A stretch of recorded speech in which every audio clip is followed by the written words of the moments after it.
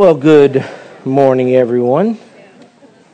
Good to see you all today. Let me open us with a word of prayer, and I'll pray for these things, and then we're going to open up and look at 2 Peter, and we'll try and get through the remainder of these verses this morning. So let's pray. Dear Heavenly Father, I thank you for your sovereign plan. Lord, it is one of those times in the life of our church where it just seems that people are being hit left and right. Lord, I think of Gail with the passing of her mom, and Jim Krevax with the service yesterday for his daughter who passed away unexpectedly, and John, Brother John, with the passing of his mom, and then, Lord, my family with Kevin unexpectedly being called home by you. Lord, we trust your purposes. We trust your plan. We don't understand it always. Lord, if we were left in charge, we would do things differently, but that only shows our ignorance of your good and sovereign purposes. And so I pray, Lord, for comfort for all the families who are hurting. I do pray for the travels that many are going to be making to be with their family at different times as deaths have occurred in different parts of the country. So I just pray, Lord, that in all of this, those of us who know Jesus Christ will be good testimonies. And Lord, the world, I pray that the world will see that though we grieve and we shed many tears, we don't grieve as those who have no hope. Lord, we love you, and now we pray as we turn our attention to your word that you will help us to focus, that you'll help us to have ears to hear. And Lord, as we talk about these character qualities that should be a part of each one of our lives as followers of Jesus, I pray that you will help us not just to listen and not just to understand, but also to apply the truths to our lives so that where we need to change, we'll change. Where we're doing well, we'll praise you for your provision for us and strengthening of us. And Lord, help us to be determined not just to be hearers of your word, but doers. We ask all this in Jesus' name. Amen.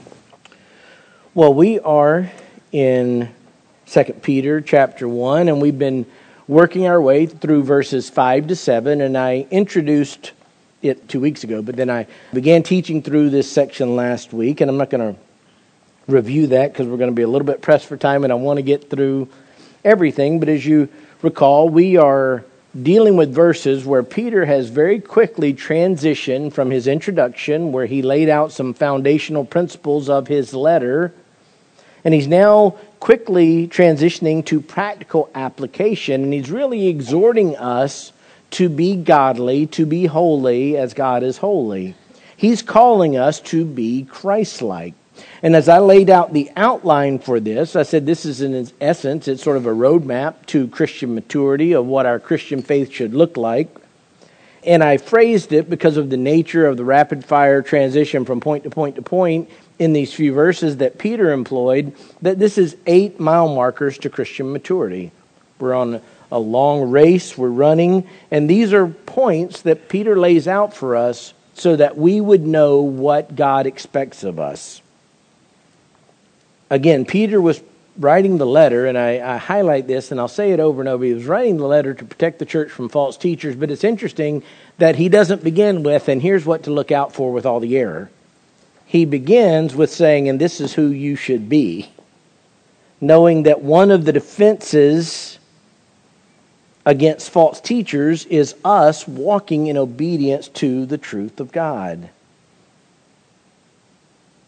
This isn't just about knowing the truth so that we can navigate and say this is true and this is false, while that is very critical and important.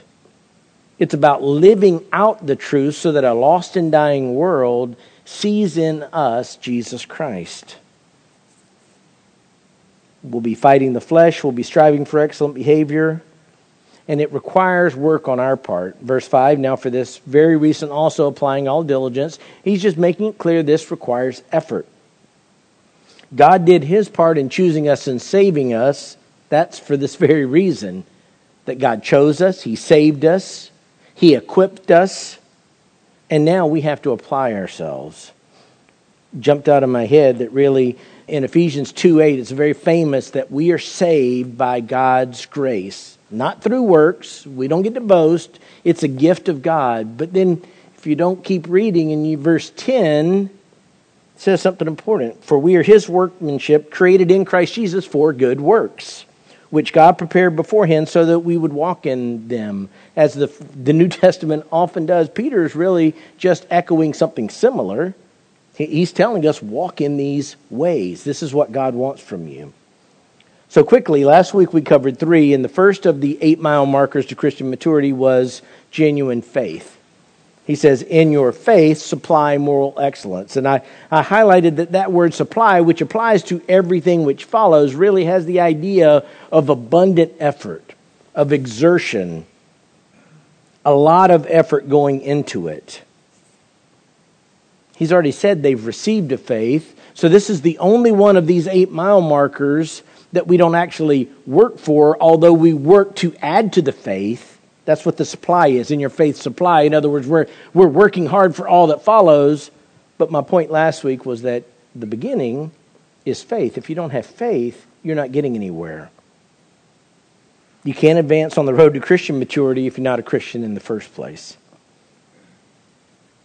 But he says in your faith, the second point, moral excellence. In your faith, supply moral excellence. Again, supply, abundance, zeal, hard effort, every effort.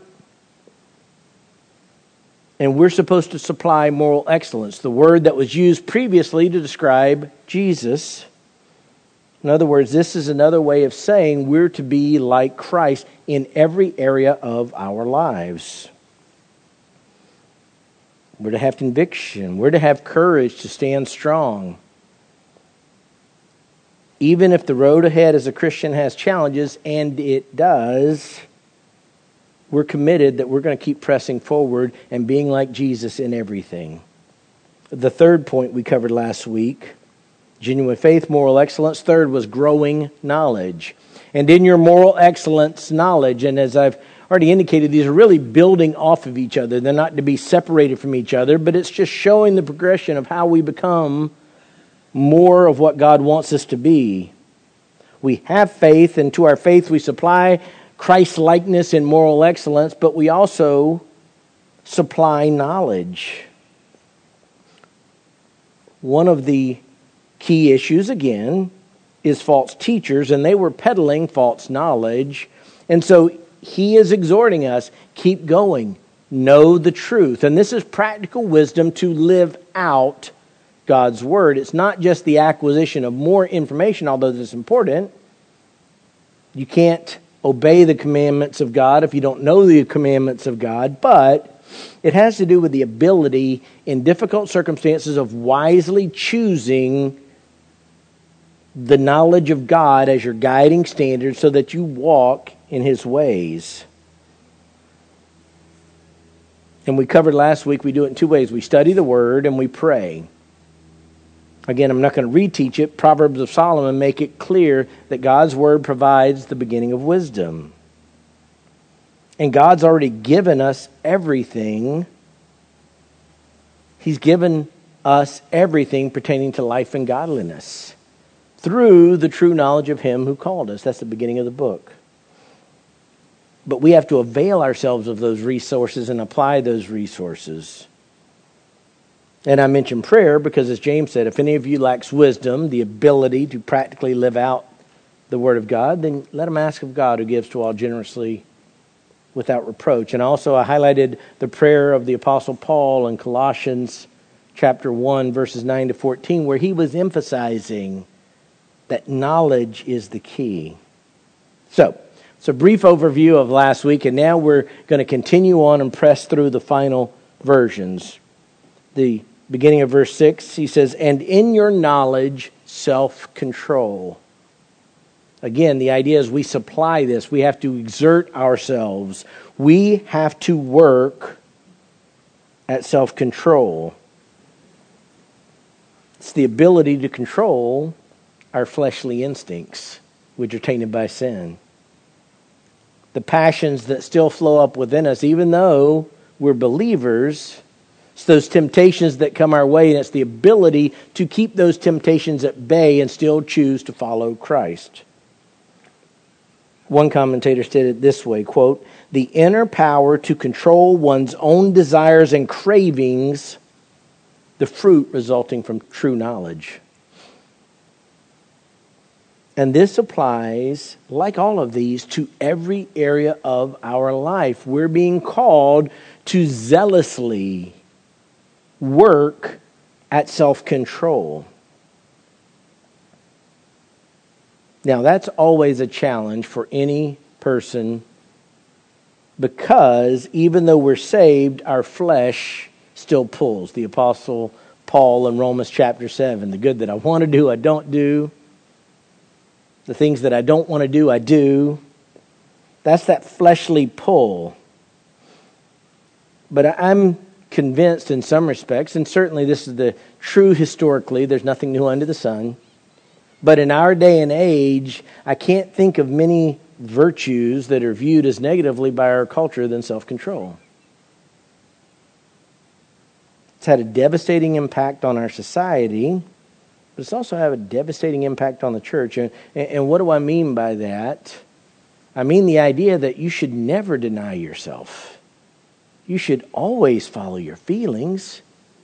You should always, you want to do that? Well, of course, don't deny yourself. Now, I'm going to illustrate this. Although it goes far beyond this, it applies to every area of life. I could show it to you in countless areas, be it physical health or exercise or eating or anything else, but I'm just going to briefly illustrate it from an area that is dominant in our society, which has to do with sexuality, sexual behavior. I thought about this a lot yesterday as I was working, and I went back and looked back a few things, because anytime I start remembering things from my childhood, I start thinking, well, I'm getting old. Did that really happen? Do I really remember correctly? But I can tell you, and most of you, some of you are young, but most of you would remember this. There was a time, let me back up. People have always sinned against God sexually. It's in the Bible. That's always been the case. But even in America, even in our culture, there was a time when the biblical ethic of sexual morality was actually communicated to society.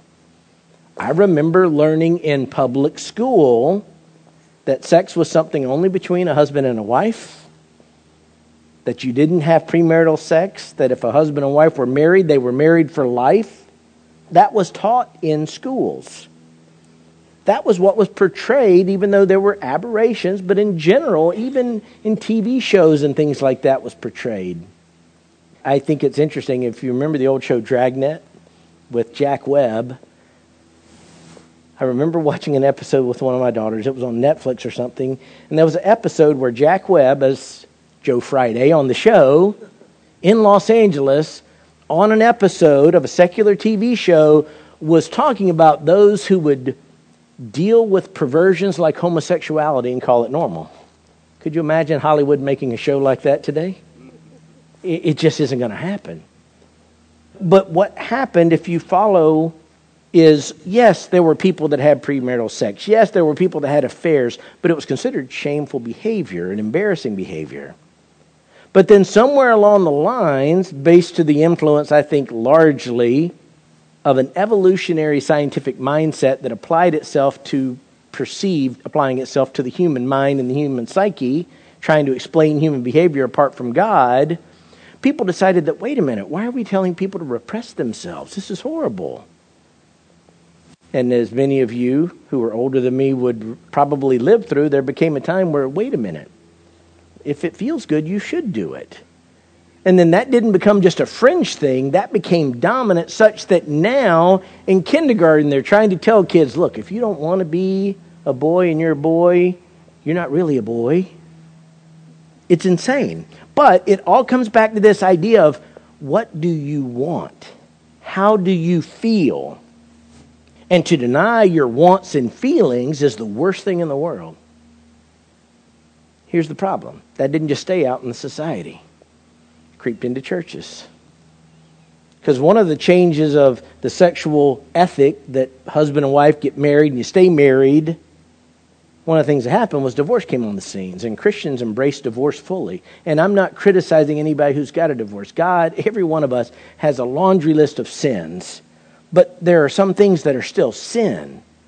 And there is a biblical place. Some divorces, one spouse is not at fault. But by and large, what happened in society and it happened in the church is Christians just dove in with everybody else.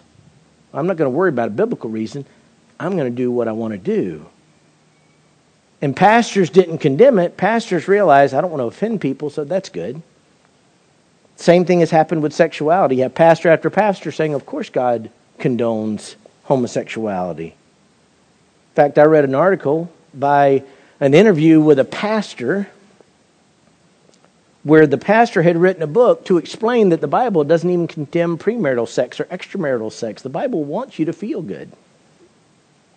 That is from the pit of hell, but this is from somebody calling themselves a pastor, leading a church. So, I use that as an illustration, but it goes far beyond sexual ethic. I can't tell you the number of times I've had to repeat over and over in counseling, your feelings don't matter. Yes, they're real, but that doesn't mean they're truth. Our hearts are deceitful above all else. They lead us astray. The truth comes back to the Word of God. And we have to exercise self-control based on the knowledge of God's Word and what He wants for us. Even when society is saying the doors are open, come in, have fun, join us, we have to have the self-control that says, God said otherwise. God said no. Again, the message of society is, look, this is who people are. This is just who they are. Don't fight it. Well, there's a sense in which it is true who they are because they're born sinners. They're born with corrupted human natures. All have sinned and fall short of the glory of God. Whoever keeps the whole law and yet stumbles in one point is guilty of all. So yeah, there's a sense in which the argument comes at you and says, well, people are born that way. Yeah, they are. They're born sinners. But that doesn't mean once we become believers, we don't have the ability to exercise self-control to restrain those sinful impulses. And we have to do it even when everybody around us, including many people that we may know who call themselves Christians, are saying, no. Again, there's healing from sexual sin. There's healing from every sin. Most of us here at some point in our lives have sinned grievously, many in sexual ways. The message of the Bible is you're not condemned if you know Jesus Christ. He died in the place of sinners. He died for that. But once we've been freed, once our eyes have been opened, then it's incumbent upon us to apply the knowledge of God we have with the Spirit of God dwelling in us to say, no more will we go down that path. And if we sin or stumble and fall, we confess our sins, and God is faithful and righteous to forgive us our sins and to cleanse us from all unrighteousness. And we say, Lord, help me, I never want to go there again. Self-control is something no believer can say, I can't do it.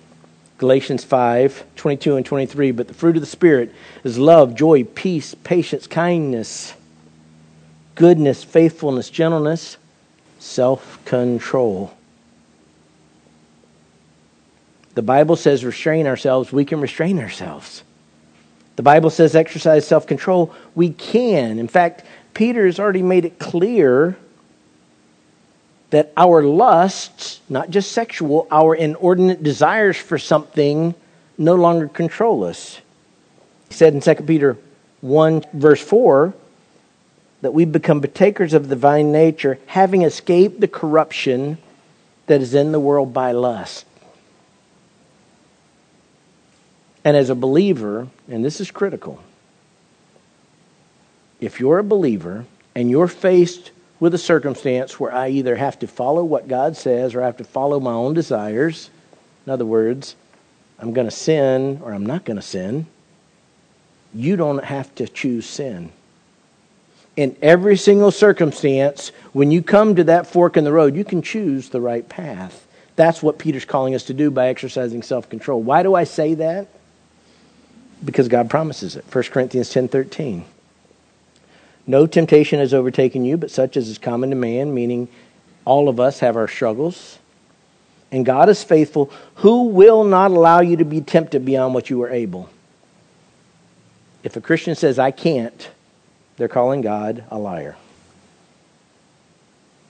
But with the temptation will provide the way of escape also, so that you will be able to endure it. In every circumstance, you can exercise self-control. You have the Spirit of God dwelling within you.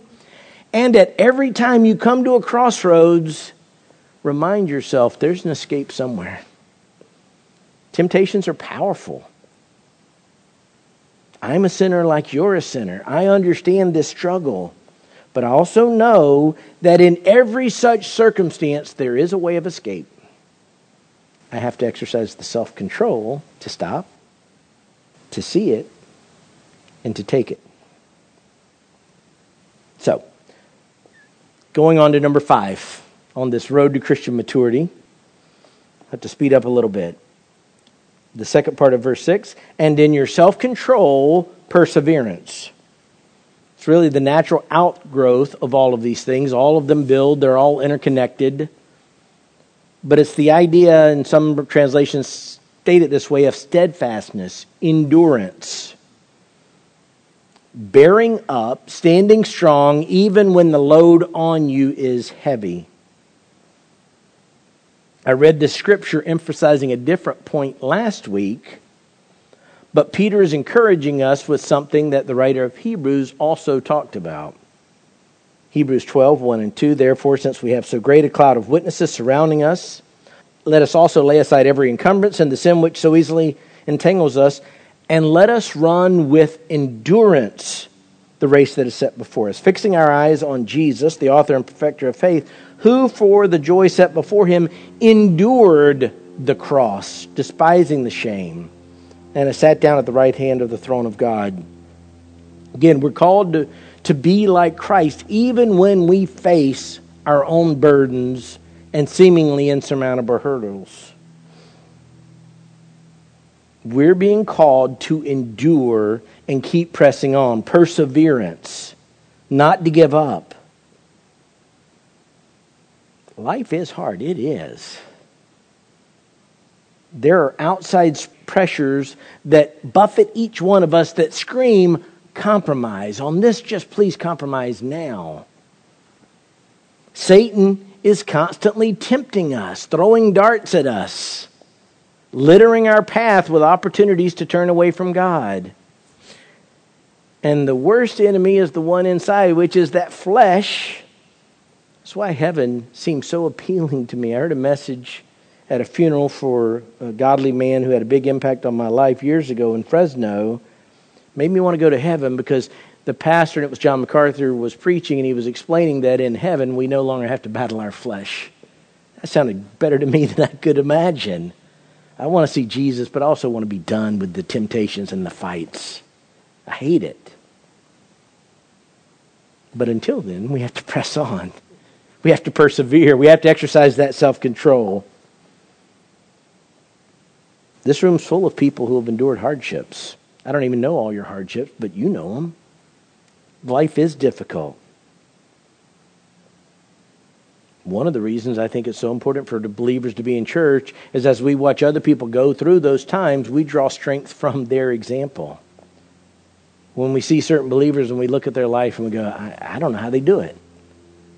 Well, the answer is God, and we see it, and they become our own modern-day cloud of witnesses that we look to, not just these giants of the faith, but the brothers and sisters that are sitting in the pews that despite the tears and despite the pain and despite the hurt will tell you immediately, praise the Lord.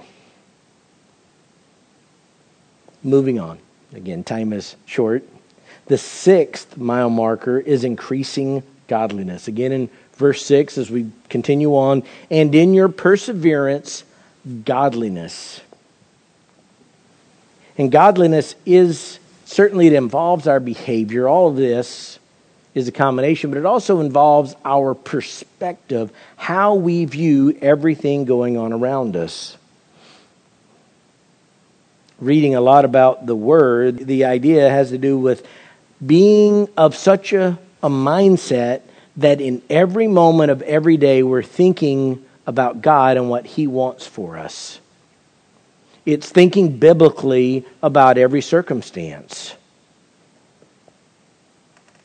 And it includes our interactions with others. In fact, as we go to the next point, which will be brotherly kindness, it will deal with that. But it has the idea that we must be consumed with God even as we are living out our lives in a fallen world.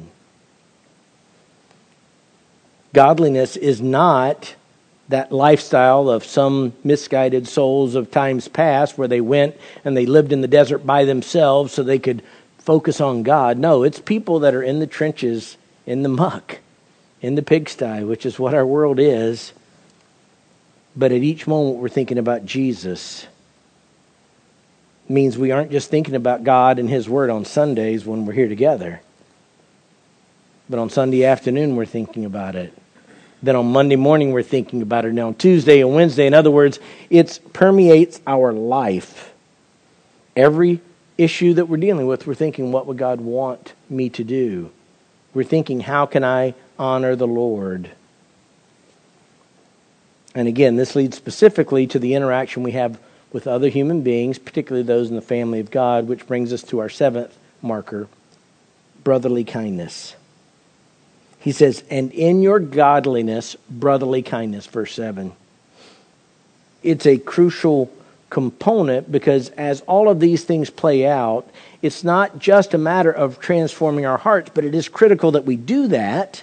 That's what exercising self-control and showing perseverance. But all of these things should ultimately result in us interacting with other of God's children in a God-honoring way. It's an attitude towards fellow believers that wants what's best for them. It's the attitude expressed by what Jesus said was the second greatest commandment. Love your neighbor as yourself. It's a heart attitude that lives out selflessly for the interest of others, not just what's in it for me. Again, this is one of those areas where our society runs dead up against Scripture because society says, take care of yourself first. Love yourself. Get yourself in order, then deal with other things. That's not what the Scriptures say. The Scriptures say your identity isn't yourself, your identity is in Christ, so you live for others. I think Peter is stressing with these words things that manifest themselves as Paul commanded. Philippians 2, 3, and 4. Do nothing from selfishness or empty conceit, but with humility of mind, regard one another as more important than yourselves. Do not merely look out for your own personal interest, but also for the interest of others. Galatians 6:10. So then, while we have opportunity, let us do good to all people, and especially to those who are of the household of the faith. In other words, we should be looking at every moment when we're interacting with others of how can we bless them? How can we benefit them? On Sunday morning, each of us at times has come to church and we feel like the tank is almost out of gas. We're not triumphantly walking to church. We're crawling through saying, Lord, help me. Praise the Lord for that. That is where we're recharged. That is where we're strengthened. But remember that even as you're crawling through the door, somebody else can't even crawl, and you can reach out to them, and you can help them in the midst of it. Each one of us is called to live selflessly. Again, you can see how all these things build up, because we come to a point in time where we say, you know what, I've done for other people enough. Nobody's doing for me. It's a sinful attitude, but we're sinful people. But that's when we have to exercise self-control that says it's not about me. And that's when we have to exercise perseverance that says, I know my life's hard, I'm going to keep pressing on. And that's when we have to think God's thoughts. Okay, I'm going to be godly even though I want to be otherwise. And it manifests itself in brotherly kindness where we say, okay, Lord, I'm here. How can I help others? Because it's not about me. That brings us to the final point, and I'll wrap this up. Although I could preach, and I actually thought about stopping and doing an entire message on this, and I thought, no, I'm just going to keep going. But the final is ultimately the culminating virtue, love. Love. Peter says, and in your brotherly kindness, love. This really has to motivate everything we do. Peter's building to a crescendo here, and the crescendo, the culmination, is love. Peter knows that if love isn't present, none of the rest of any of this is possible. I'm going to read some scriptures, all from 1 John chapter 4. But I think it's the type of thing that Peter is talking about, both in terms of why we love and how we're to love. So, for example, in 1 John chapter 4, verses 7 to 8, Beloved, let us love one another. For love is from God, and everyone who loves is born of God and knows God. The one who does not love does not know God, for God is love. Same chapter, verses 10 and 11. And this is love, not that we loved God, but that He loved us and sent His Son to be the propitiation for our sins. Beloved, if God so loved us, we also ought to love one another. Sliding down a little bit farther, verse 20 and 21. If someone says, I love God and hates his brother, he is a liar. For the one who does not love his brother whom he has seen cannot love God whom he has not seen. And this commandment we have from Him, that the one who loves God should love his brother also. That's crucial. That's it. All of these things are possible because God loved us and gave us His love to enable us to love others. Time has creeped up on me, but a familiar, beautiful passage of love is 1 Corinthians 13, 1-3. Paul says, if I speak with the tongues of men and angels, but do not have love, I become a noisy gong or a clanging cymbal. If I have the gift of prophecy and know all mysteries and all knowledge, and if I have all faith so as to remove mountains, but do not have love, I am nothing. And if I give all my possessions to feed the poor, and if I surrender my body to be burned, but do not have love, it profits me nothing. Peter would say, amen. This is what your faith is supposed to ultimately produce, is love. What does that look like practically in our interactions with one another? How should it manifest itself? Because it's one of the evidences of brotherly kindness. You could go back over and over to 1 Corinthians 13, beginning of verse 4. Love is patient, love is kind, and is not jealous. Well, if you just stopped right there, that would transform a lot of church life at a lot of churches. I praise the Lord that Lakeside does well, but all these could be applied by each one of us as we interact with other believers.